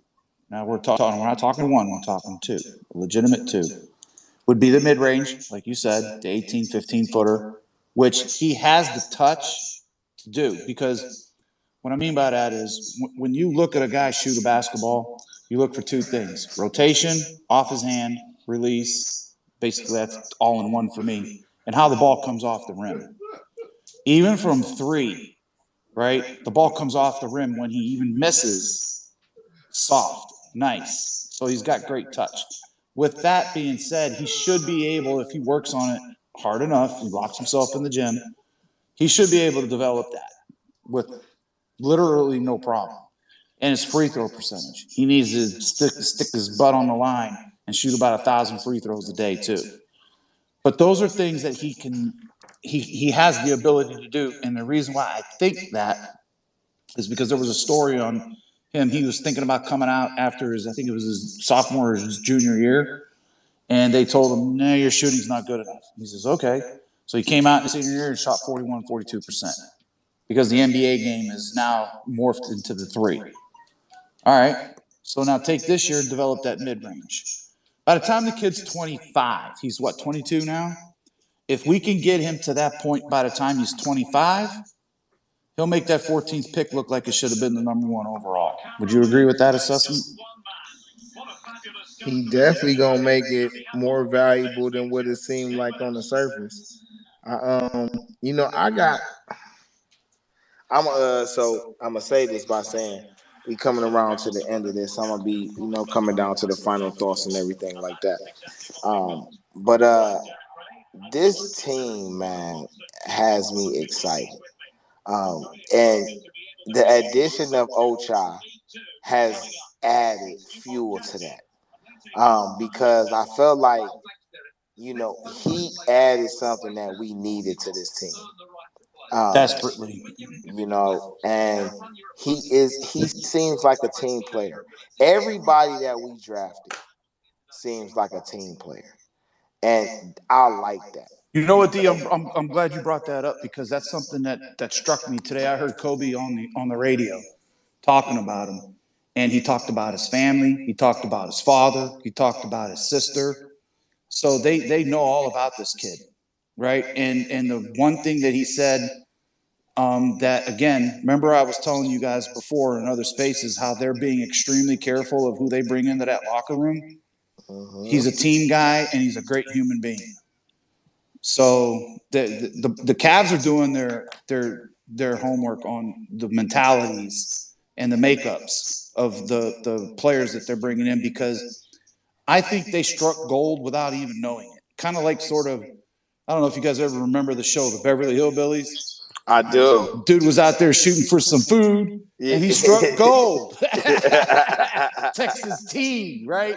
I think the Cavs. I think that's what they ran across last year, unexpectedly, and they cherish what they got. From from upper management all the way down to the coaching staff. And that's another reason why I don't feel, any certain way. In fact, I feel good about the whole Luke Walton thing coming in, because they're extremely calculated on, what they want to do, because they know they got something special and they're not going to screw it up. So that's my take. So I want to go around and get everybody's final thoughts. Most likely, man, the space is probably gonna start up sometime later with one of us. I might even come back and do another show in a couple hours. But I want to go around the horn to all the speakers and get everybody's final thoughts. So I'm gonna start from Andrew, go to Tim, come to Connor, and then swing it on back around to me at the Chill and Brian. So yeah, go ahead. All right. Just wanted to say, first of all, thank you guys for the space. I really appreciate it. I've been a part of some other spaces where everybody's just talking all over each other and cursing each other and shouting. It's a horrible experience, but you guys are always so nice and so respectful, and everybody, talks their turn, and it's a great atmosphere. So I really appreciate it. Final thoughts. I was at least a little bummed when they got Ochai, but after thinking about it and thinking about who was available there at the time, I'm actually really excited. I'm really excited to see this team, and I'm really excited to see how everybody comes together. And I think this is we're halfway to the finished product, so I'm really excited to see how far this team can go. And I think we can host a playoff series if we're going. So thank you, fellas. Appreciate it. Always, anytime, my guy. You welcome anytime you see us on the spaces, whether it's this one or any one of us, bro. You share some really good thoughts. You have some really positive feedback, and you articulate it exceptionally well. So it was a pleasure to meet you and to have you on here, for sure. Thanks, man. Appreciate you. Yeah, absolutely. Shoot us all a follow, because I run spaces usually in the morning sometimes. Every now and then I'll do one at night. But yeah, you're more than welcome to jump into any of it. Always glad to listen to insight and different opinions. Don't necessarily always have to agree, but we could always agree to disagree sometimes. But at least we're hearing each other and we're understanding each other. And that's the way the world works, in my opinion. So thanks for being here. Yes, sir. Thank you. Tim, what's good, baby? Hey, I just wanted to kind of add on to what everybody's been saying and just add a little bit of a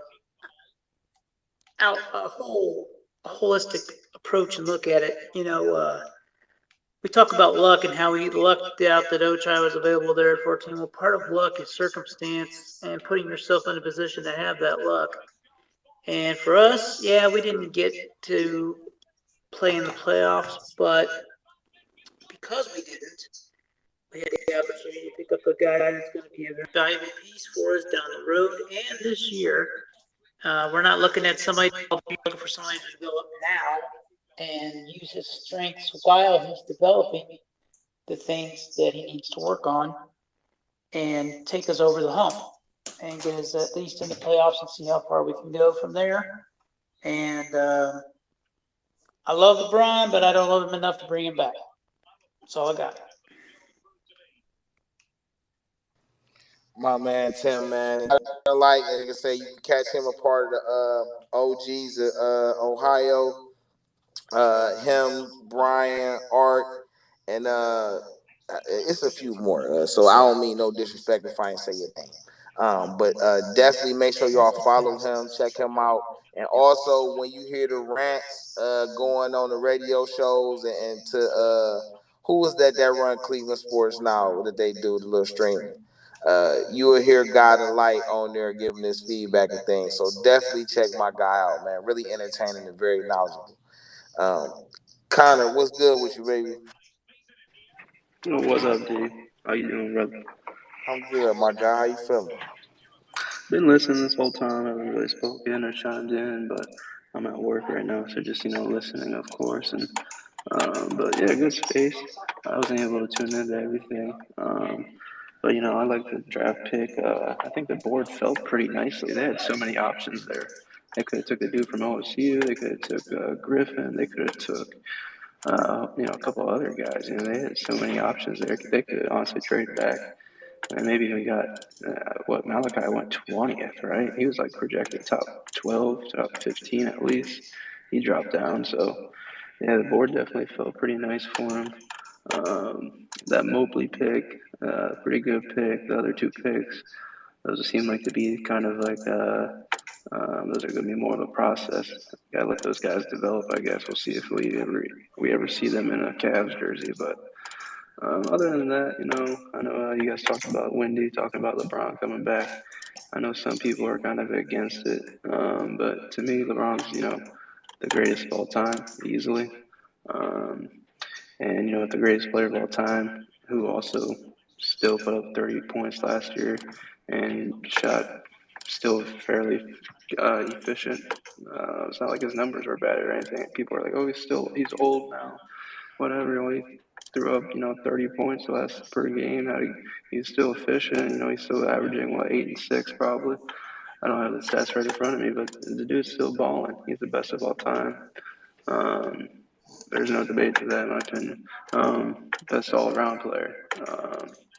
But if he wants to come back, I'm not going to trade away pieces, but if he's a free agent in 2023, I'm going to bring him in. I might not, it depends on the money. But it's going to be interesting offseason next year, that's for sure. Appreciate it, D. Anytime, Connor, man. Make sure y'all follow Connor too, man. He always coming through the spaces when he can. Usually has some really good input. And he funny too, man. He being mild manner right now because he at work, but he usually You know cracking a that? lot of jokes. You Yeah, always I got to mean, have fun. More of a Browns guy than a Cavs guy, but, I still watch the Cavs. But I appreciate it, D. man, anytime, bro. You already know you I got always 15 welcome. minutes. I got 15 minutes and I'm off. It's the weekend. Oh, You shit. know that. You know that. Art, I see you down there, baby. I know you just got finished getting your hair trimmed up and everything like that. You feel what I'm saying? So I You know know what you that gonna is. throw in a couple pieces right quick. Come on, jump in here Yep, yep. for the co-host. Go ahead and end it off. Hey, I appreciate the you let me speak in your space. I was able to listen earlier when Hiram was on, so I appreciate you, man, and I like what you got going on. But I just wanted to say, no to LeBron. I love LeBron. I just want to know as a fan that we can do it without him. That's number one. And number two, um, number two, I just think us being able to talk about the Cavs and the NBA is a breath of fresh air. We've been beating the hell out of the Browns. I'm glad that we're able to really this week, other than the whole situation with the settling of the cases, we kind of been off the Browns, which has been a wonderful, wonderful thing. So, D, keep doing your thing, man, and anything I can do to help support you, let me know, homie. Oh, Man, real quick, don't forget, um, excuse me, the OGs of Cleveland sports is myself, it's God and Light, and it's BG you see up there. We just try to have respectful content where we talk about old Cleveland sports as well as new Cleveland sports. So we just building. We appreciate any support that y'all could give us. Like if y'all see we having a space, just share it with your people, and we'll do the same for you guys. So we appreciate and love you, D. Thanks, man. love you too, bro. It's always a pleasure to have you on here, man. And the OGs, man. Cause look, I'm kind of in the middle. I ain't they OG status yet, but I ain't the young whippersnapper no more. I'm kind of like, I guess I'm like a puma or something, maybe like a mountain lion a little bit. I don't know. You know what I'm saying? Well, But stay where you are because you'll be doing like me, physical therapy on knees and everything else like that. man, that's that brisket, man. It's that brisket you be brewing, bro. You know what I'm saying? Way heavy on the That body. good You know shit. what I'm saying? Chill, baby. Where you at, baby? Terry, let me hear from you. Yeah, man. So my final thoughts, man. I'm really excited for the season. I'll be very interested to see what we do in free agency. Hopefully Rubio comes back because it seems like we have mutual interest in him. Also, follow me and Caden We do Brown Cavs After Dark. So we have that every Tuesday and Saturday. We'll be on next Tuesday. We're taking a break on Saturday. But yeah, come and follow us, man. Good content. And everyone's welcome. So yeah, appreciate you, D. Appreciate it. Man, anytime, man. Make sure you all follow Chill. And for those who viewing this from the other social platforms, all these spaces you can find on Twitter. So make sure you follow Brian, God and Light, OGRT, Chill One, Connor, Andrew. You know what I mean? Industry Sports, DeeTrynt. You know what I'm saying? It's all on Twitter, but you can find a lot of us on multiple social platforms. You know, as I've been saying. Brian, what's good with you, baby? Well, I must admit, because of the unknown with the Browns, I'm probably pretty much more excited for the Cavs coming up this year. But I got some theories that might happen with the Browns, and I'll cover that a little bit later. But No, as don't do that always, to us. Come on now. I got some theories. I You'll have don't to like wait. surprises. I'm still investigating. But no, You as know my DMs. always, You know my DMs. as always, I'll leave you all with this. Love your families, love your children, and love each other. It's truly the only way we're going to change the world. That's a fact. Make sure y'all follow my boy Big G. Man, Brian, he's been a breath of fresh air. And that's not slight to nobody else. Brian is unique. Most To certainly. be an elder statesman, I would say, the way he is able to maintain his composure and articulate his thoughts and really kind of keep the room calm. I mean, I've seen chaotic rooms he's been in, and then he'll come in and speak, and it's just like everybody just kind of follows suit. And I'd be lying if I say I didn't even follow that sometimes myself. You know what I'm saying? Just seeing how he operated, how he moved, helped me keep myself in check when I'm on these joints. Because if y'all know, I get passionate. I get a little chaotic a little bit. You know what I'm saying? So it's always a pleasure to be on these spaces, and it's been an even more pleasure to get to know you, Brian, for sure, for sure. Thank you so much, D. I very much, very, very, very much appreciate that and humbled by that. Thank you. Anytime, my God. Connor, I seen you with your hand up. You wanted to say something else before I ended it off. Yeah, everything you said about BG is most definitely the truth. I know BG one time said recently, he was like, "Oh my gosh, I didn't realize so many people, liked me in regards to getting, messages from his knee surgery." Um, Definitely a very likable, respectable dude around here, and one of the nice guys out there. Most certainly, BG. Always remember that. You cats are making me blush now. Enough. Talk some shit about me.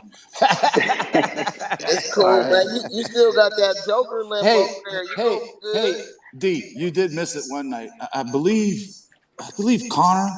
I think he's the only one in this room right now that was in a space one night where I lost my head. Only once. Only Yeah, did it it was once. about Baker, right? Yeah, I Good went runner, on about a Christmas. good 5-minute rant, and my whole Navy tongue came back out that I used to have a long time ago. And yeah, I've lost my shit one time, and it was pretty entertaining. I got freaking tweets and DMs like, "Dude, you need to keep doing that." I'm like, "Yeah, no, that's not me." that was just a moment that I had. So Man, I seen Icky just came in. Icky, what up, baby? I'm sorry that you came in at the end, bro. But I want to say this too while you in here. Also, Caden, shout out to you, bro. I see you in here. I see you ain't come up, but I do see you in here, bro. Blaze has been on the stream since I started the space. Right, he always So I is. appreciate the fact him coming up here, listening, chiming in, supporting. Mandy as well. It's been a pleasure having you here as well, darling. I see you down there. You've been listening and chatting. We appreciate all the support. Um, Me myself, as a final thoughts. First, I want to say I don't always do spaces. I usually go live and stream live on the various platforms. So, it's usually on a Thursday or Friday because those are my off days. I always usually just send the links and stuff. So everybody are always free to come in. You see the link, you want to come up, get up on the video stream, get your FaceTime on. you're always welcome to do that. You know what I'm saying? If you just follow me on if you just following me on Twitter, make sure to follow on Facebook, Instagram too. Industry Sports, y'all see that down there. That's the magic behind the mic and all the engineering. So definitely hit him up, following. You can catch all the Game Changer Sports Talks on YouTube on the Industry Sports page. That's on the Industry Sports page as well on Spotify and Anchor. You'll see Game Changer Sports Talk. I got a few other podcasts I do when it's about music and do something about cooking. You know what I'm saying? But we'll get into that on another time. As far as the final thoughts on the sports, man, I am incredibly happy, boy. My Cavs, they not about to be talking about the Cavs, the laughing stock. Are they going for the lottery? Listen, the Cavs made them eat their words last year. Oh, they only gonna win 19 games. Oh, they probably gonna have a top 3 pick. And at one point in time, we was the number 1, number 2 team in the East. We was a top 5 team in the league, and we didn't even do nothing but added to it. I am very cautious with free agency coming up because, like I say, even though we here now, things could happen. Free NBA free agency gets crazy. I mean, we remember the DeAndre Jordan fiasco, the Paul George fiasco, excuse me, and other things like that, LeBron decision. So, the NFL offseason was crazy. I don't expect the NBA offseason to be any less crazier, especially with all the possible movement going on. And, on the next space, we probably going to do, or the next cast, we probably do Browns. 9 times out of 10. Well, actually, probably going to do partial Browns because we're going to be right in the thick of the free agency period, or it might be the start of it. So, you know what we might do? Next Friday, I think, is when free agency start. Plus, you got We Summer just gonna League go coming ahead. up. Yep, and we just gonna do it like that and just go live for the free agency. You know what I'm saying? So I welcome everybody to come through. You know what I'm saying, and come be a part of that experience. You know what I'm saying? And listen, if you need commercials done, somebody to speak, some promotion and stuff like that, man, hit me up. You know what I'm saying? As y'all see, man, I ain't shy about it. Plus, I do know something about this. So if you need that, commercials, things like that, things red, man, feel free to hit me up, bro. I had no problem promoting that stuff on my platforms and none of that. Connor, I see you. So I want to get your opinion real quick before we close out. It's about LeBron. What was do you want him back here or not? Because there's either half of us, either we want to see the young guys thrive, and I think that's a little bit of a pride thing. There's nothing wrong with that. But then again, or do like you said, you want to let your home talent grow. Well, we want to see how those young guys grow and everything. Nothing wrong with that. Or if you bring in LeBron, say LeBron brings you a championship, would you rather have a championship or try to see if these young guys can do it and get some more pride with that? Well, to the latter half of that statement, I think we can do it without LeBron anyway, especially for the way this team is being built. The continuity, how the front office and coaching staff has moved every year. We say every year Colin got better, and we didn't, talked about how certain players then got better. But this front office and this coaching staff has gotten better every year as well. Whether it's been changing in, assistant parts, or just figuring out how to move certain guys around. It ain't been the greatest elevation in the world, but I feel like it's definitely done improved. As far as LeBron coming back, I'll say this like I said at the beginning. If LeBron, I would love nothing more than to see LeBron break the all-time points record in a Cavs uniform. Just for how much of, they talk down on us and all that craziness. To have to put that up with him in a Cavs uniform would just be so nice for me. At the same token, though, if I got to trade for LeBron, I don't want him. If he gonna come over here, you know what I'm saying? If he gonna come over here as a free agent, you know what I'm saying, and he ain't gonna try to hurt the salary cap and do none of that, I think he would be a great 3 to play amongst these guys. I think he really would. But at the same token, though, I don't need the drama and all that other extra stuff. And I don't want to play with the young guys. I want to play with older guys, bro. We You can't got to have go that. somewhere else. Can't have that. Yeah, You got definitely to go can't have somewhere. that. It's got to be. He got to come here and he's got to realize, this ain't his team. You know what I mean? He's got to realize he's coming in here and, he's trying to just bring another championship to Cleveland, and not try to, recruit guys and all that, because like you said, they do have that core that they can win with. I do think that if they bring in LeBron, that does make them a better team. But like you said, I don't want to trade anyone. I don't want to trade no one. And depending on the money and everything, But most definitely, most definitely. All right, chill. I see you want to get in here right quick before we end it out. Yep. So my last point is LeBron has already dealt with Luke Walton before the first year when he went to LA. So do you think LeBron wants to deal with that again? I don't know. So I mean, only time will tell. We'll see. And great space we have here, man. So happy to be part of it. Thank y'all all for coming. It's been a pleasure. As I say, this is DeeTrynt, Game Changer Sports Talk on Industry Sports. We streaming live from Twitter Spaces. Make sure you follow us on all social platforms: Twitch, YouTube, Twitter, Facebook, Instagram.